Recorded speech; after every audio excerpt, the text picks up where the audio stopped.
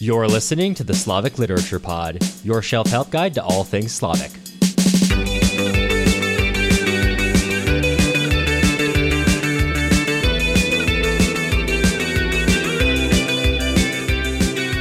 I'm Matt Gerasimovich, PhD candidate at Northwestern University, studying Russian literature and film. And I'm Cameron Lalana, a literature enthusiast and a guy working in media. We're two friends who met while studying in Russia, and we like talking about books so much that we made it into a podcast. And this podcast is the podcast for people who want to learn more about Slavic literature, art, and culture. Every episode, we're going to be bringing you the background and analysis you'll need to know and understand these works. If you're interested in supporting us, you can head on over to our website, slaviclitpod.com. All right, Matt, what are we getting into this week? This week, we are covering a short story called The Sulphur Spring by Nadezhda Durova. It was a pleasure to read, I will say, and a pleasure to debate for half an hour before we turned on the microphones and started recording this episode. Yeah, I'm excited to get into this one because I think we both came into the call being like, gosh, we have a lot of notes, a lot of things we're thinking about. I don't know if I have conclusions. And then we did what we usually do and banter for about a half hour and start making conclusions. So I'm excited to start talking about it because there's a lot. There's more to get into here than I initially thought after my first read through, after giving it some thought and chatting about it with you. Not only is there more to get into, but there's more being written about it, as it turns out, as we're speaking. Yes, yeah. Which is exciting. Yes, very much so. So before we really get into it, because there's a lot to cover here, why cover this author, this story? Who is this person? Well, corporate put this episode on the schedule, so we had to cut. This was one that I've been actually looking forward to for a while. This is part of our informal series, I'll say, on us trying to expand what people typically think about in the 19th century in Russian literature, Slavic literature more broadly. And the last episode that in my head I mentally consider it part of the same series. We covered On the Way, a sketch by Khvoshinskaya, which was a really fun one to talk about. And that's that one still mildly haunts me. I don't know, something about it just kind of stuck with me. I liked it a lot. So this one we're covering the Sulphur Spring, which in my head I wrote this incorrectly the first time. I called it the Silver Spring when I was planning before reading it, and I can't get it out of my head. So I have to really think about it when I'm saying this. So it's difficult for me. But so Durova was one of the most interesting people probably to live in Russia, in my estimation. This was not this particular work, but a lot of her work was praised by Pushkin. It was published actually by Pushkin in The Contemporary in the mid-1830s. So he spoke really highly of her memoir writing specifically overall. And you might be wondering, what in the world did this author do that merits a memoir? Well, she was the first woman cavalry officer or officer in the Russian Imperial Army. And she did this basically when she was pretty young. She ran away from home. Things didn't seem to be going well. In my research, I didn't come across exactly what was going on. She married when she was 18, had a son 2 years later, and then for some unknown reason, as it states, as my sources state, as my informant stated, she returned to her family 3 years later, where it seems she was doomed to become just basically a housekeeper. So she runs away and she joins the cavalry, disguised as a boy, so that she, can join, because women could not serve at this time. So she goes on and she writes memoirs about these years, the Cavalry Maiden, and she has some other memoirs that are praised, and she has this sort of relatively brief moment of fame.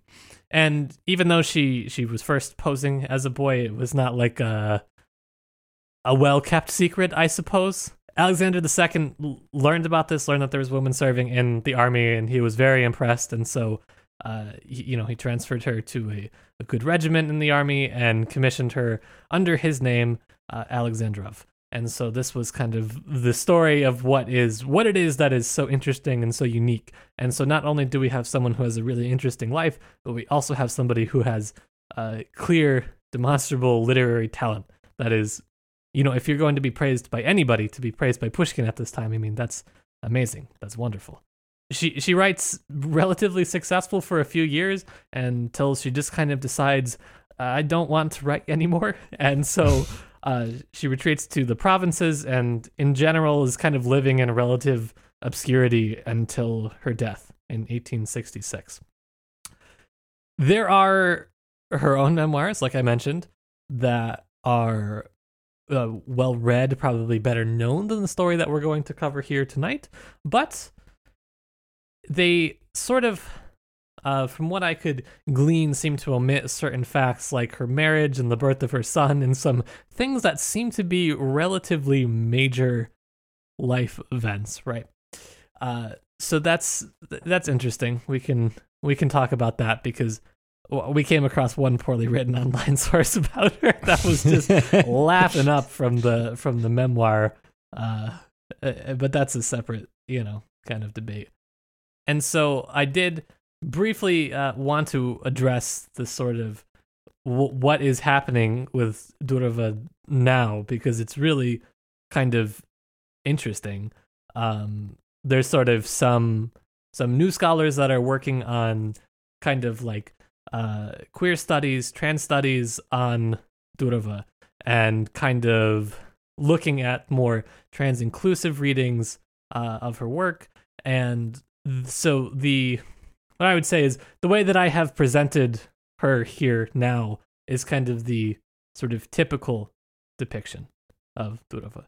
There is debate, much debate, let's say, continued debate about sort of what this means, how this, how this can impact our reading. There's sort of a lot of interest in sort of how she was actually grammatically writing, right? Was she using masculine and feminine endings? How was she doing this? There's a lot of debate on the editorial, maybe you could call it interference, of sort of steering into this narrative of, wow, how cool that a girl was serving, while dressed as a boy. And, was this really sort of the case, or are we also playing into this narrative that has maybe been constructed more artificially than actually was the case? But it's hard to come down one way or another, I would say, at the moment, just because there is not a lot of work done. But I think it's really great that there is more work being done, and I hope that we can bring someone on in the future to talk about it. Absolutely. And if you're interested in kind of engaging with that a little bit, we'll be linking an article in the show notes, which we believe is open access. At the very least, I can open it from my civilian computer. It didn't stop me from accessing it, so it seems good. Yeah. So seems good. So fingers crossed. It's called The in parentheses, Making of a Man, Alexander Alexandrov / Nadezhda Durova by Ruth Averbach. And that was something we gave a brief look at, and we think is worthwhile for anyone coming into this to read and consider as they go into considering this author's work. Considering, please. Please considering. We'd like to raise awareness that you should be aware of the fact that you should be considering. I'll consider it. And please do it considerately. But yes, anyway. Okay, so let's talk about the Sulphur Spring itself, because this is an episode not about the author, but about the text. And so this was originally published in 1839, and it's a relatively simple story. You've got an officer, a captain, who's in a rural province, who happens to meet a woman who he's friendly with, and they chat. He's been in a particularly sort of dour mood after the somewhat unpleasant death of a friend, and they go and they chat through the night after, as his friend has just returned from a sulfur spring about 80 versts away.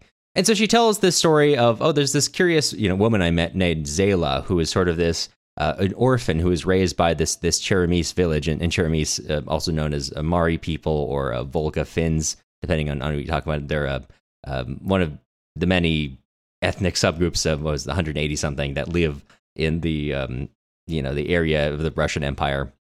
I think 180 is from the modern territories of the Russian Federation. I don't know the rough numbers of the Russian Empire. Much larger, I would imagine.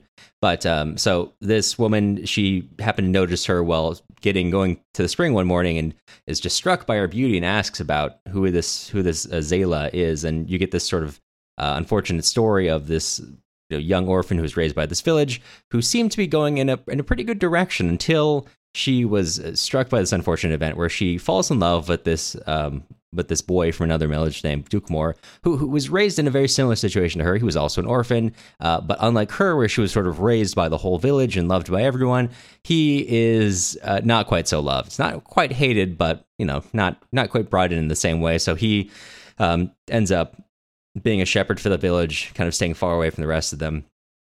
Which is where, while he's doing that, is how Zayla comes across him. And as it's noted in the story, many of these people do not tend to travel far, especially if you don't have a specific purpose. But she's going out to get water. She happens to meet him, and they sort of develop this relationship where every morning she goes to get water. He's out there with his flock, and they spend time together, which continues until sort of this bad omen comes to them. There's this sort of forest spirit, Keremet, who everyone fears. That means it's part of this part of the tapestry of life here, where although the story mentions they are Christians, they are also holding on to older pre-Christian beliefs, which kind of, we can mention that a little bit later, but that's something you'll see in certain texts talking about the peoples of Russia as kind of the Vayuduchi, the two-spirit people, with this sort of imposed Orthodox Christianity, along with pre-Christian beliefs often coexisting.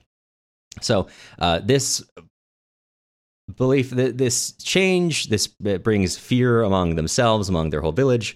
And one night they hear this strange sound, which drives Zayla sort of into a panic. And Dukmor tells her to run back to your village. And he realizes after he sent her away and he's trying to get his flock all together that what they have heard is actually a bear. And he decides, I'm going to go face this bear in single combat after a couple days. And he keeps coming back to the spot where they meet every morning to tell her, hey, I'm going to go face down the bear. But she doesn't show up because at this point she's fallen to a feverish state. And finally, after a week, he decides, well, goodbye. It was good to know you. In a much more emotional terms than that. That's just how I would say it. And he sets off to go fight the bear. As you can imagine, it does not go super well for him. Although he does manage to mortally wound the bear, it also kills him. Zayla is struck by this knowledge and runs out into the forest and finds him and stays with his body until other Chermese people come and find them. And from that day forward, she's sort of struck into madness and continues really refusing to engage with anyone in any meaningful way, and really will only go in the morning to go at the water, as she did before going to the river to wash her hair for several hours, believing it's covered in blood, the blood of Dukmor, when she was lying with him that night. And then this tale continues until the two people, I should mention that they're not named in this text, the Russian officer and this woman. And they realize, oh, it's morning. Wow, sorry for taking your whole evening. And they said, no, it's fine. It was a good conversation.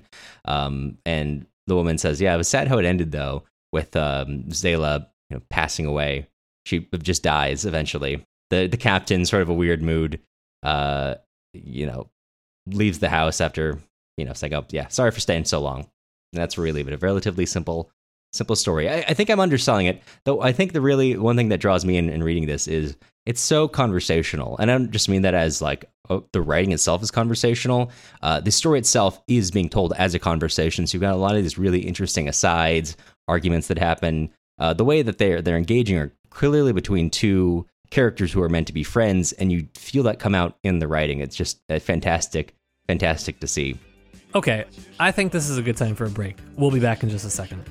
This episode is brought to you by our listeners. You can support independent podcasting by heading to our website, SlavicLitPod.com. You'll get access to the notes we use to make this episode, including links to all secondary sources mentioned.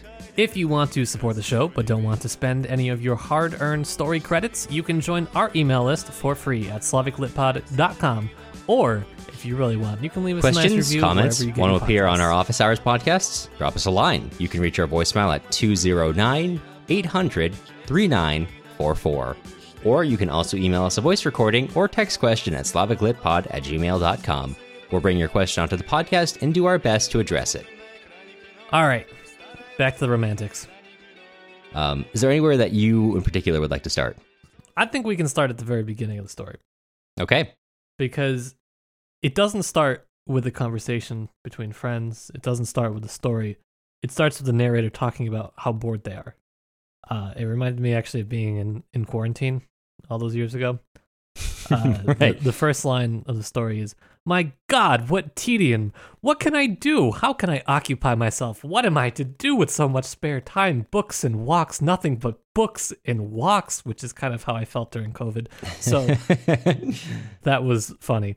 And then the narrator goes on to talk about how it really sucks being with all of these happy and bubbly women, 16 or 60. They're all exactly the same. Quotes that didn't age well. They'll be just the same for all eternity, the narrator says. And he talks about how they want just a sadder, more brooding woman, I suppose. And then it morphs into the story. So the fact that it starts from the sort of external narrator who is, not necessarily...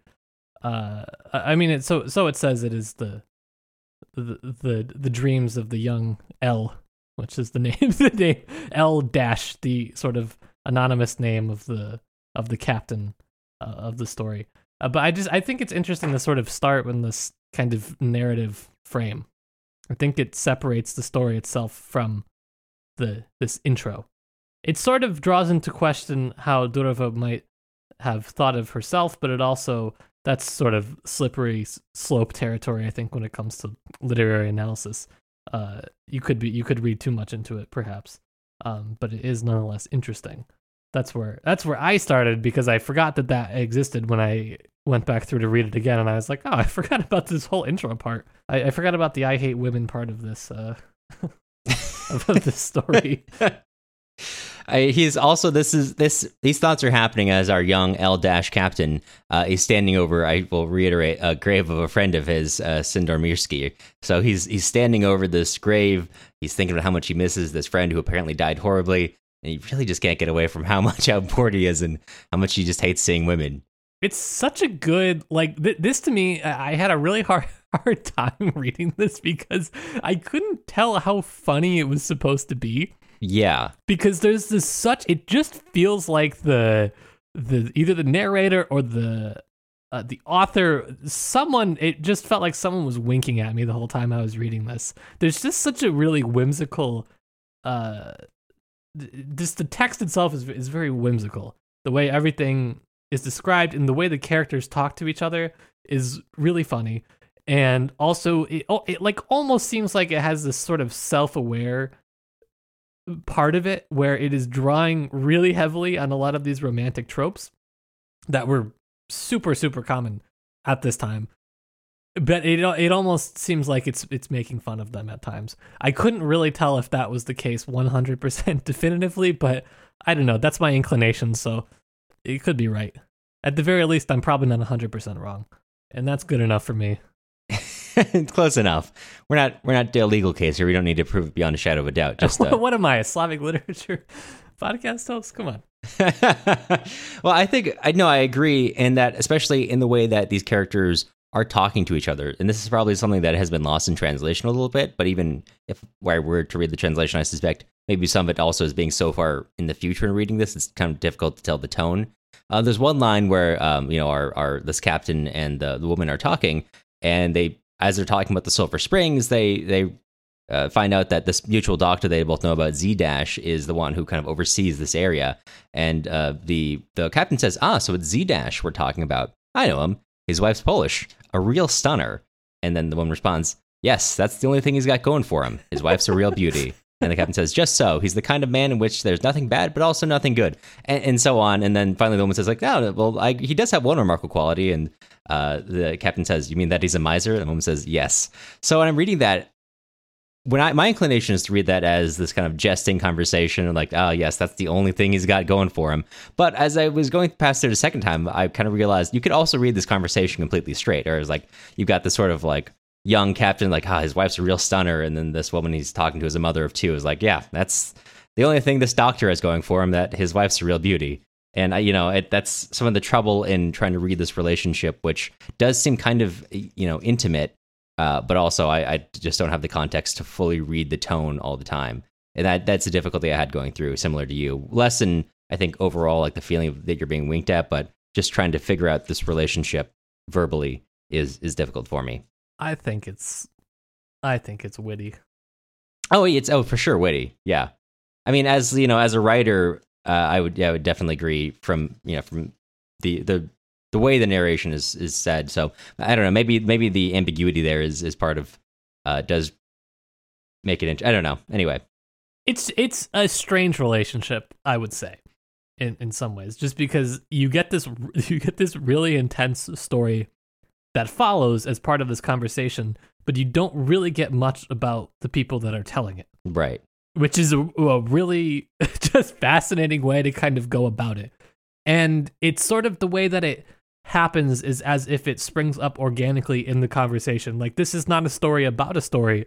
It's a story where a story happens to show up. Right. Yeah. And that is what is so, that essence of the story was just so fun to me. I don't know. I really enjoyed it. No, me too. Well, it's like reading a podcast happening where you've got the central tale of reason why you're here, and then these two, so to speak, hosts, the captain and Elizavetskaya, that's her name, Elizavetskaya, who are there just chatting about, they're talking about later on towards the end.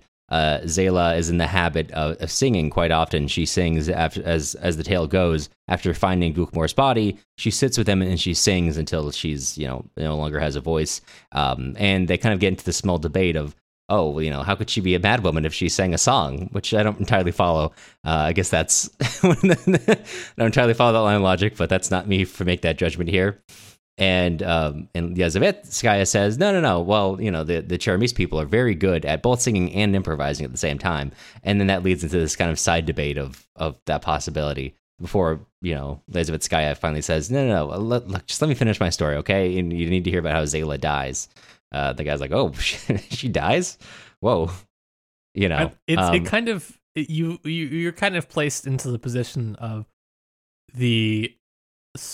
well, it's hard to parse. The story's narrator, L Dash, who is not the one telling the story of Zayla, but who's the one telling the overall story, right? Allegedly.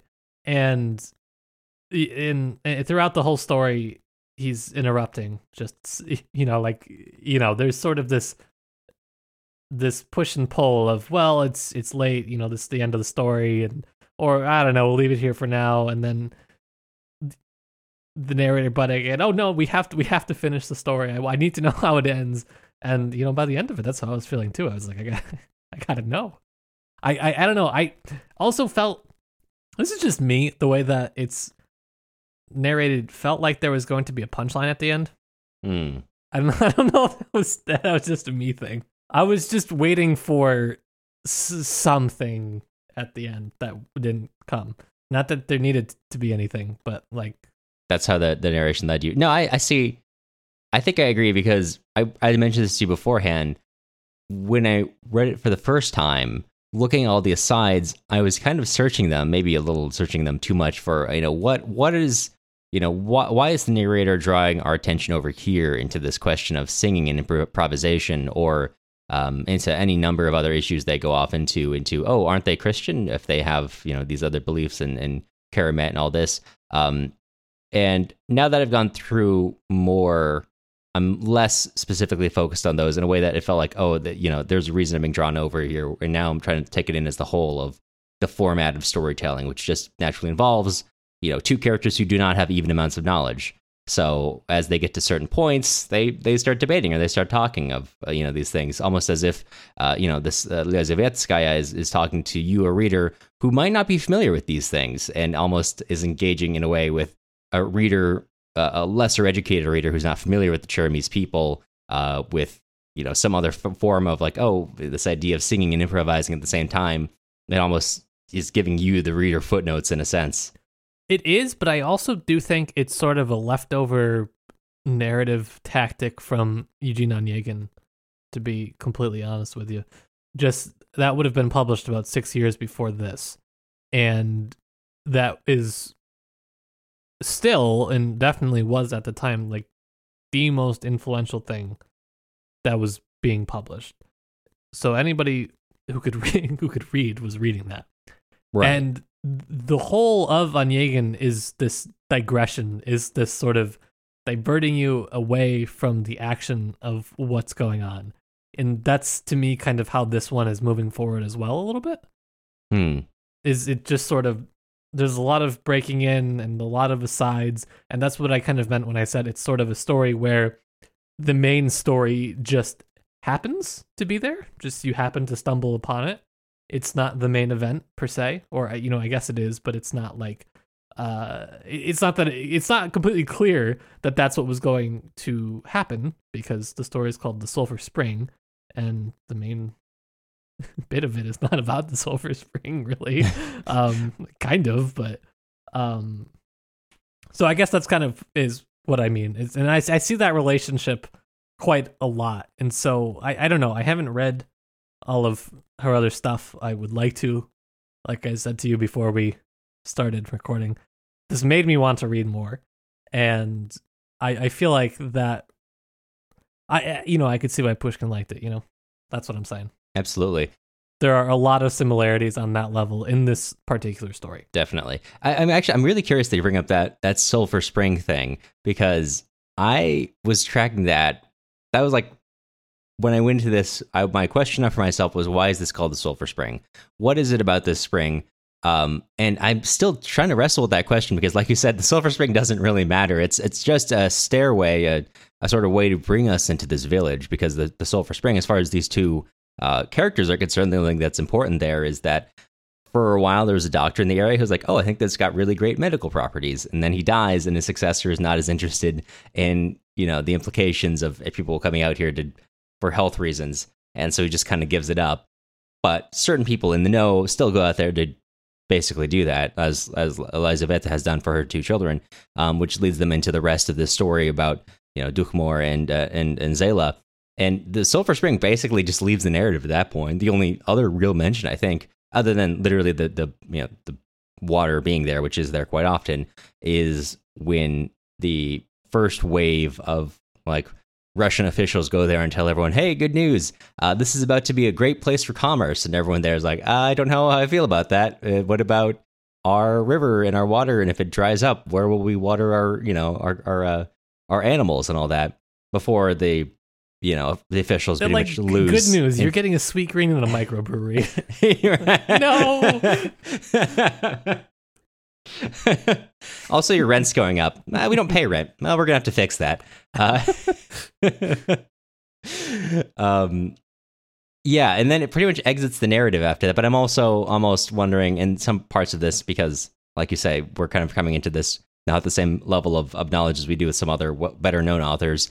If this is part of this kind of choice in talking about, in this group of people where you have sort of like this familiar lead in, the Sulphur Spring, like, oh, it's really, the Sulphur Spring, it's a great health, great health resort area, whatever. But also there's this people there who's been there this whole time. Yeah, it's, kind of their river. There's actually several cities there. It's not cities, several towns there, several areas of people inhabiting where we, they're there.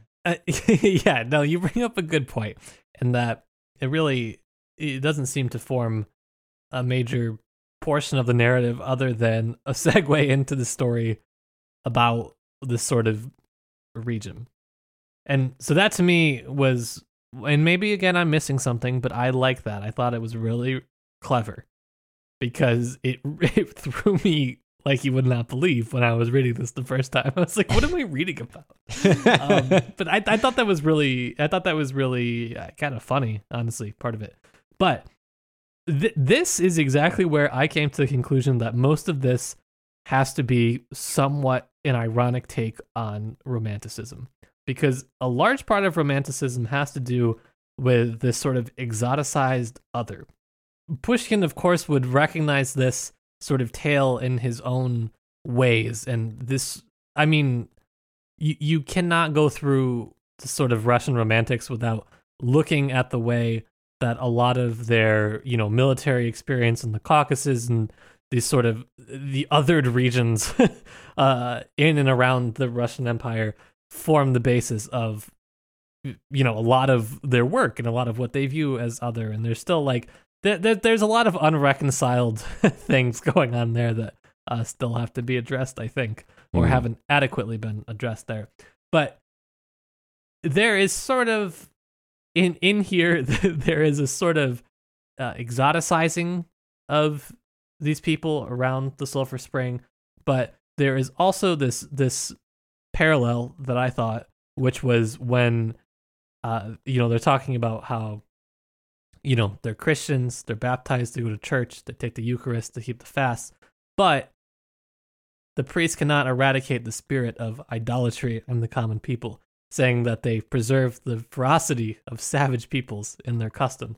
So, like you mentioned, there is this existing sort of pre-Christian, pagan, if you will, belief system that is kind of merged with, or, I don't want to say not eradicated from because of the connotation of the way that this is still sort of maintained and not even necessarily consciously practiced, but the way that some of those beliefs just linger.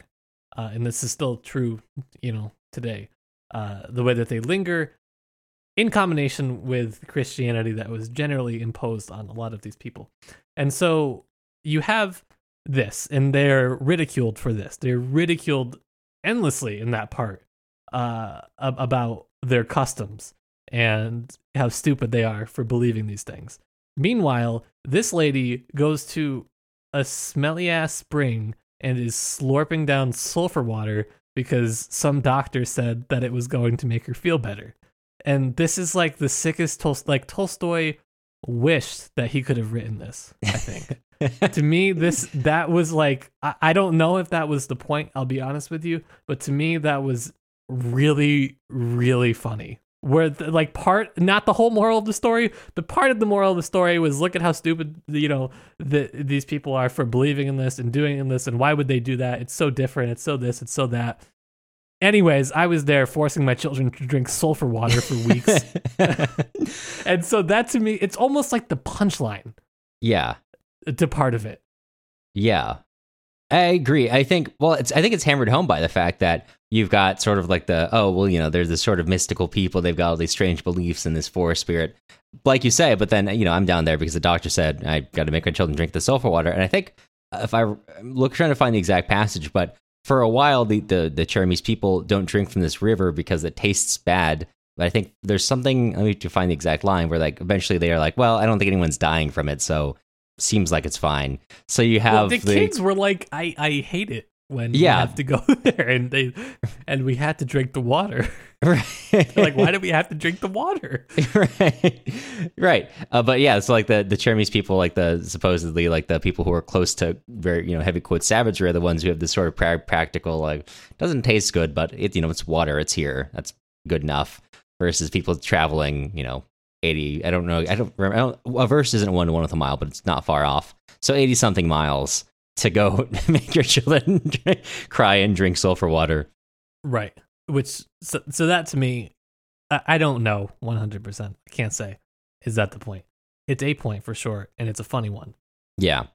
And that to me is where I struggled, because there is the internal battle, I thought, between the sort of colonialism debate, you could say. On this, you could argue that on one hand, this story kind of decenters the traditional provincial tale, which is kind of how it sort of starts as just, here's a couple of aristocrats chatting about, going on vacation and their medical treatments and having dinners and whatever it's going to be. And then it takes a turn and is overtaken by this sort of group that's on the more peripheral side of the Russian Empire. And you can see this too, right? The characters there's only one, I think, or two named characters. One of them's dead, like you said. In the first layer of the story, before we get into the retelling part. Yeah, it's just Sendemirsky and Lizaveta. Right, and so you could make this argument persuasively, I think, and you can also make this argument that basically the retelling is kind of a constraining role that these people are really allowed to play, even named or not. They're essentially falling into almost this sort of noble savage sort of archetype, where they're almost it's hard to say. They're almost borderline not individuals. They almost fit, like I said, this archetype, this sort of, I don't know, mythic, this tale of mythic proportions, right? And they hit these certain plot points that is just this sort of peak romantic, you have a duel, you have early lost love, you have all of these things that kind of would fit this really typical, romantic model, but it is set in just this, quote unquote exotic place. And so there's a lot of convincing arguments to be made. That one is more convincing to me, but the thing that draws me back from it, right, is just this, is it being poked fun at? And that's what I can't 100% sort of come down on this. But that's also kind of what I like about it. I think it's a strength of it. I think so too. I mean, that's one of the things that going back through that there's all these, I guess, elements. Like I said, each time I go back through, there's a different set of elements that I pay more attention to. And I don't think it's some sort of like, I don't know, like a crime, like one of those crime novels where basically every piece of evidence leads to somewhere. It all means something. It all ties in some way. I don't, that's not the case here. Each piece is simply part of this life that they're all living. But I think that makes it more enjoyable going back through and trying to read this as just a bunch of sort of lives or these people, Lizavitskaya and the captain, sort of trying to convey life and all these things that they go off onto the side and to talk about. But there's something to be said for the fact that this is also the Chermese people are only being reflected through Lizavitskaya's telling of them. So, and this is not intentional. I don't think this is like intentionally like, oh, this is a simplification to people because it's being told by, a person that's far away, not knowing of the area. But it does. And like you mentioned, it sits in this weird place where it does seem to decenter, right? Like the core of empire, the core peoples of empire, but these other peoples are still being understood through their own eyes, which is not necessarily a criticism of this. How could you ask, a Russian author to have a completely, so to speak, native understanding of other peoples? But that is, in fact, that does get replicated by the nature of who's telling the story here. So this also is an unclear question to me. Is what is being told? Is it an oral retelling or is it not? And it seems to me that it is written, because I found the line that I was so dutifully searching for. Right towards the end, where Lizavitskaya is saying, "I wouldn't want to have to tell that story again for as long as I live." She said this at last, as she stood up from the sofa and put away her work. And that to me insinuates that she's reading perhaps a story that's not hers. Where the story comes from, I don't know. She's able to recount in, pristine crystal detail the story that Zela is singing, or the song that she's singing, and it's pretty long. I don't know, like, you know what I'm saying? Like, I get that this is maybe like picking too much. It'd be kind of a lot. It was a really well constructed story. You know what I'm saying? Right. So it seems to me that is this real? Did this really happen to her? Is this something that she's pretending that did she write it down, or is this, someone else's story that she's literally stealing and saying, "Oh, whoa, you never would believe what happened to me"? Yeah. It's not 100% clear to me. Right. That's a good question. I was almost wondering if that was just she was like doing something with her hands, and that's what it refers to in the story. But I'm going back through and I don't see any reference to her doing anything. So that's a good question. That, honestly, as you said, that could make a lot of sense too. But the way that it was worded kind of struck me, and I thought, I don't know. But the fact that it is, could, I guess, be read either way is, again, kind of interesting. Right. Or it's not interesting. I don't know. It could be. It's depending whether or not we find reference to Lizavitskaya doing something else. Yeah, I don't know. There's a lot of stuff where I think there's an unusual amount for this one where we're still like, I don't know, we're still digesting it, which is maybe not the best place to be when we're recording, but I think to fully come to a conclusion on this story might be missing the forest for the trees a little bit. is where I am currently at, and and this read through I am going through, and I am really enjoying the storytelling style and the characterization, and sort of this retelling of this possibly ironic joke of romantic tropes for its era. It is a very well constructed read, very solid piece of characterization. Yeah, I'm always amazed at people who can write things where it is well constructed, but the intent is to not seem constructed. That's fascinating to me. And my other unresolved question still is, what is the relationship between these people? To stay up all night talking to a married woman with kids in her own home right at this time, that's a little strange. Yes, yeah. I know they were, friends maybe talking in jest, but a lot of it seemed like it could also be read as very flirtatious.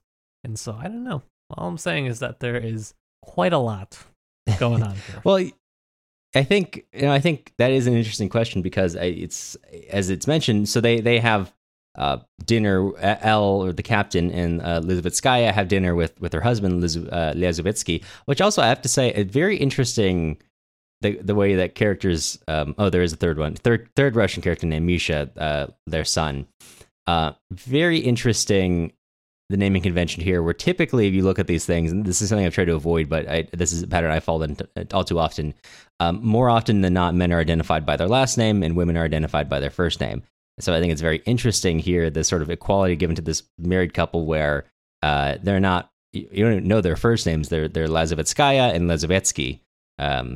I think that's interesting characterization, especially against the captain. Not that having L dash is abnormal, but I think that's an interesting choice here.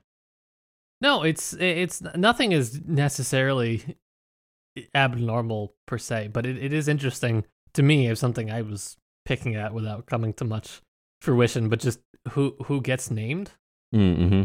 and what that really means for the story. I don't know what it means exactly or how much it means, but it is interesting. It is interesting. I found what I was talking about, going back to the point where, like, hey, what's their relationship, where it's mentioned so when they're having dinner, Lezvetsky kind of dismissively, like, oh, well, you're 25, so you're basically over the hill. And Lezvetskaya is like, well, you've given away, what is it? Well, she basically tells him, well, we'll see about that, huh? And Elle, the captain here, is just sitting across the table staring at her, and it's like, Lezvetskaya was so sweet and looked at him so kind-heartedly with her dark blue eyes and smiled so angelically. Elle was only 24. He moved his chair back again. So it's really not essential to the narrative. It's this possibly romantic overtone here. It really isn't addressed. It's just a feature of it. It's just part of these kind of...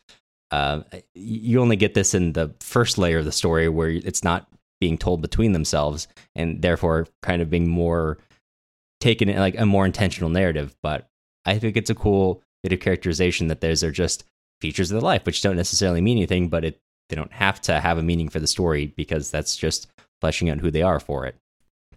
Yeah, I mean, it's not uncommon, or actually quite common, for young cavalry officers to try to seduce and sleep with older married women. That was that was a pretty common occurrence of something that somebody was trying to have happen.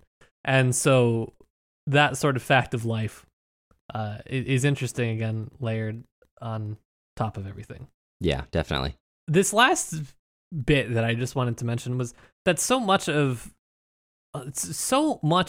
literature at this time, and talking about romanticism, it's all about this sort of love lost. A lot of it revolves around this: people dying in duels early, the sort of just what it means to live where you have simultaneously nothing to do yet feel such loss so intensely and have nowhere for any of those emotions to go.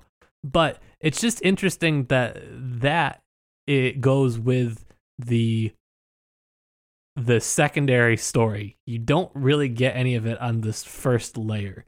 You get like maybe some flirtatious undertones, but that's kind of, this is sort of it. And so it is interesting the way it works, because it sort of transfers that level of romanticism. It almost uses it as a device in the story of the story. You see what I'm saying? Mm-hmm. So you only experience it like secondhand almost. It's a very strange effect. I felt like while reading this. Yeah. I don't know if that makes sense 100%, but this is kind of my ruminations on this. Christopher Nolan of a short story. A very ruminatory piece. Yeah, I love that part at the end where Nezvitskaya, where she takes a quarter and she spins it to see if it stops spinning, and then it cuts right. The story cuts right before you know whether it stops or not. It's crazy.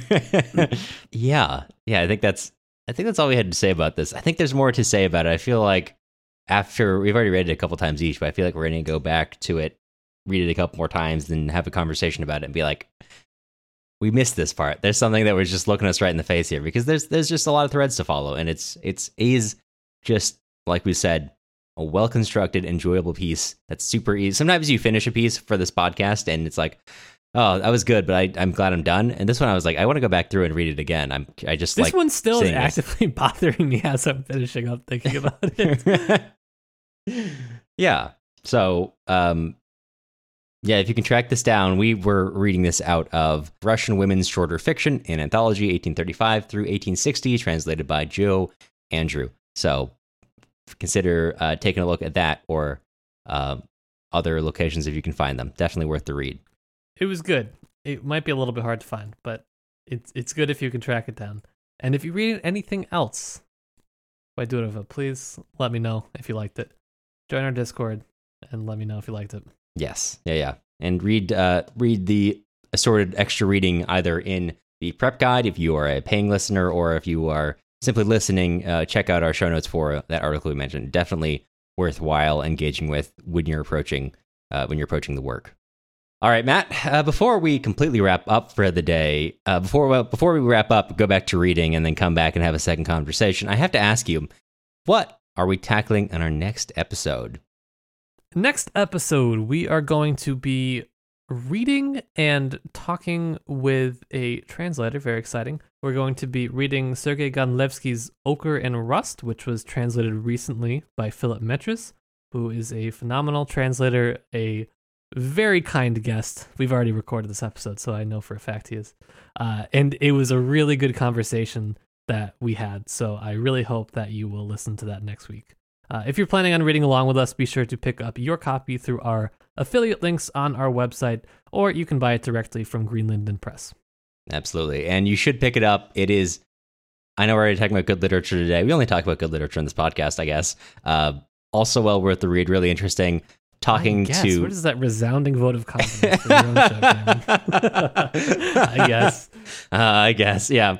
But it was great to read and great to talk to Philip about it. And as Matt said, fantastic, very nice guest, very informative guest. Every guest we have on here is a good guest, I would say. I don't think we've ever had a bad guest, I think, as reflects in listening, I hope. But Philip was definitely one of the ones where even after we finished recording, it was like hard to get off and get away outside of just chatting. So that was a great conversation. Looking forward to getting that out to all of you. Me too. And if you want to help keep our show independent and you like the content that we are producing, and maybe you want some really exclusive access to our notes containing all of the research that went into this episode and every episode, head on over to our website, slaviclitpod.com.